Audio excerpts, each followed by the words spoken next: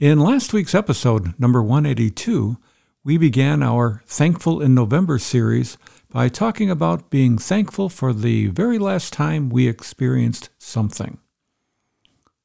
Today we continue this series by considering the blessing of being thankful for the people who inspire us.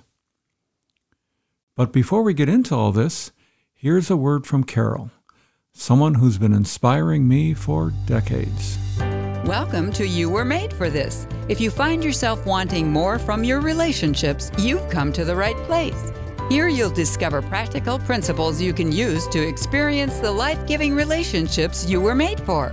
And now here's your host, John Sertalik. Well, thank you, Carol. Both of us want you to know that our purpose in every episode is to help you find more joy in the relationships God designed for you.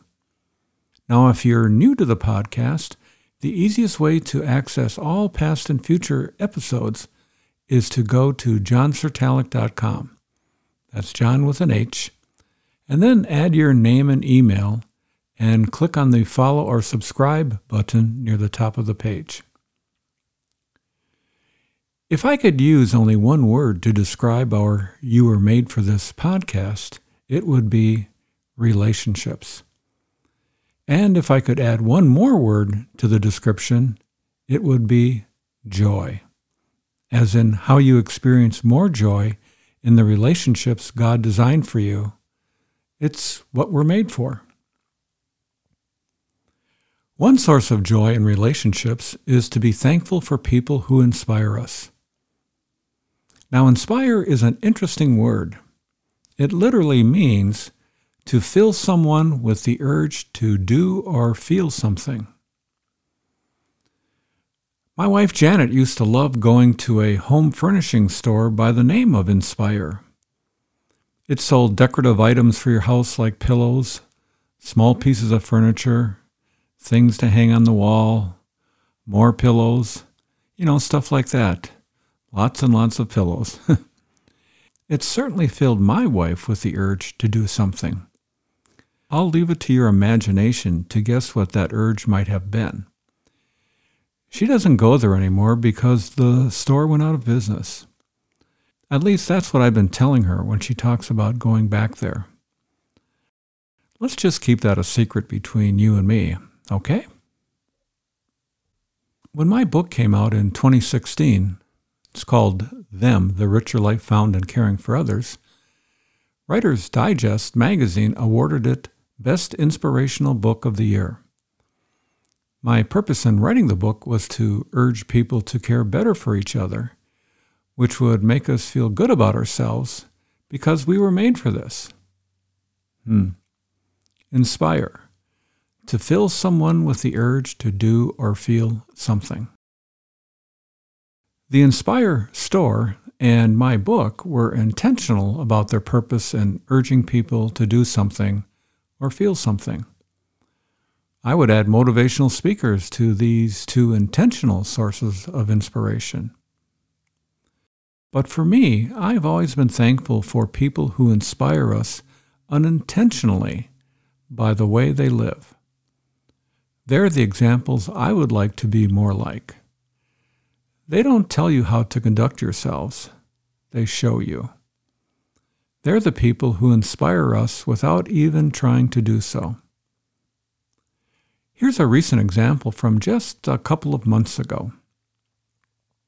When Queen Elizabeth II died on September 8th, 2022, there was an outpouring of admiration for her and the way she lived her life. Ruling England for over 70 years, you'd be hard-pressed to find someone who didn't admire her. A particularly insightful article by Daniel Henninger, one of my favorite newspaper columnists, appeared in the Wall Street Journal a week or two after she died. I'll quote a few paragraphs from his piece entitled, "The Countercultural Queen." It's really an interesting article. Well, Henninger writes the following.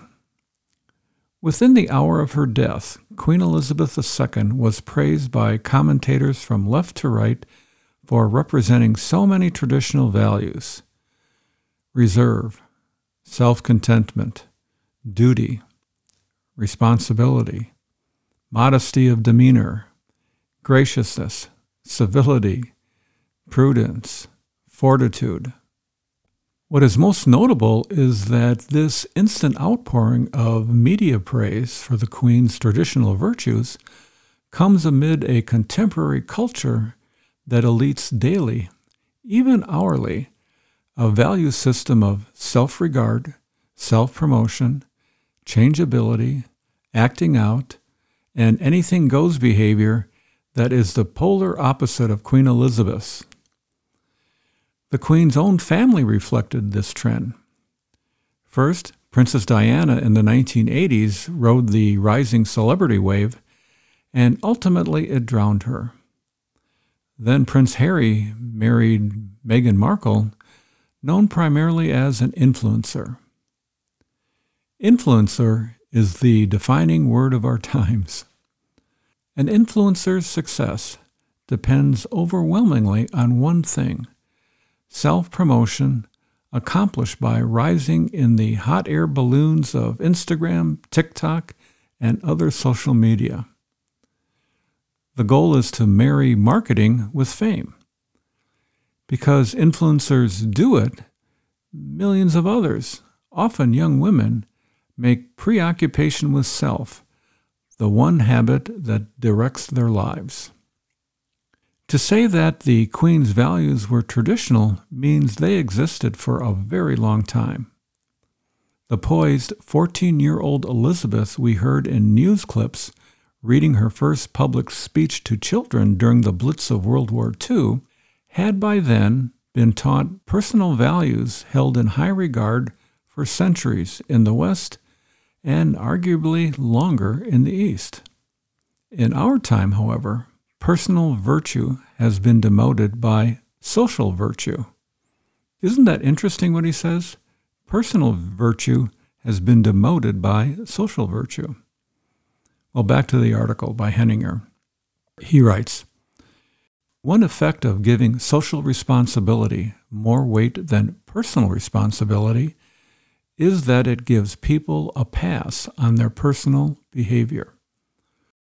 So long as one's life is centered on some larger social good, the conduct of one's personal life is, well, irrelevant." The Queen's habits were a source of personal stability. Modern values are a source of instability. The habits of behavior associated with her are not about mere goodness, but about creating a structure of life inside of which one can then perform successfully as a person, hopefully for the good. She did that for her country for 70 years. Henninger's column is a reminder that people who inspire us often run against the grain of contemporary culture. Queen Elizabeth showed us we can live a fulfilling, meaningful life when it is based on the personal virtues that have been admired down through the ages. Well, what does all of this mean for you? A couple of thoughts come to mind right now. They start with going back to the definition of inspire that I mentioned earlier: to fill someone with the urge to do or feel something good.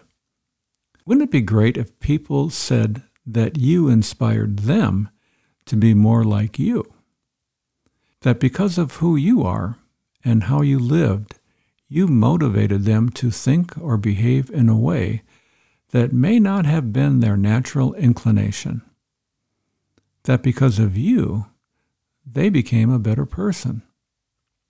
It's possible for you to be an inspiration to others when you follow the teachings of Jesus and day by day become more like the person He created you to be. As that happens, people will notice and they will be inspired. Another thought I have is really a question. I wonder about the people who inspire you. What are they like? What do they do to fill you with the urge to do or feel something? And then how do they do it? The question I'm asking you is part of the relational question of the month for November. Namely, what is a story from one of your relationships that you are especially thankful for because of how it inspires you? Just go to podinbox.com/John to record your answer using your phone or computer. With your answer, please include your name and where you're from. It's that simple.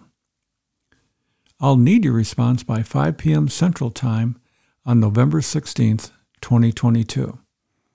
Again, head over to podinbox.com/John and leave a message for me.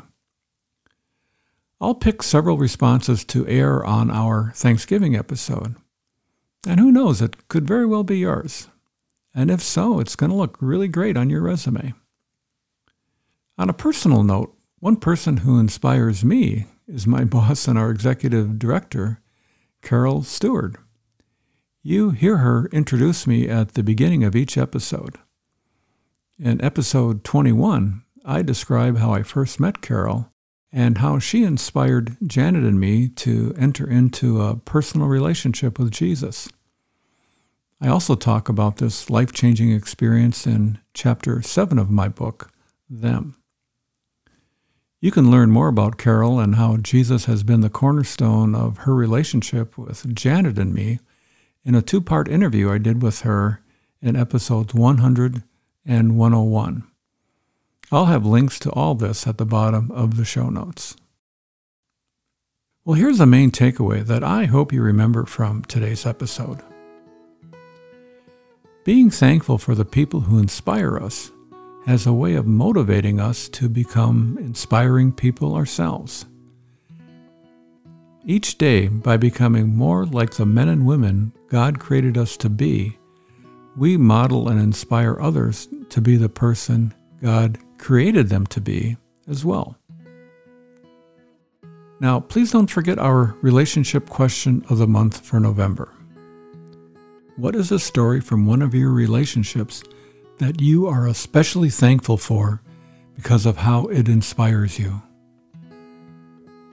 Just go to podinbox.com/John to record your answer using your phone or computer. Now, if you'd rather not record anything, please email your answer to me at john@caringforothers.org. You can also leave a written response at the bottom of the show notes for this episode in the Leave a Comment box. In closing, I'd love to hear any thoughts you have about today's episode. I hope your thinking was stimulated by today's show to be thankful for the people who inspire you, and then to become more of an inspiring person yourself. For when you do, it's going to help you experience the joy of relationships God designed for you. Because after all, you were made for this. Well, that's it for today. If there's someone in your life you think might like to hear what you've just heard, please forward this episode on to them. The link is johnsertalic.com/183. Or you can scroll down to the bottom of the show notes for this episode and click on one of the options in the yellow Share This bar.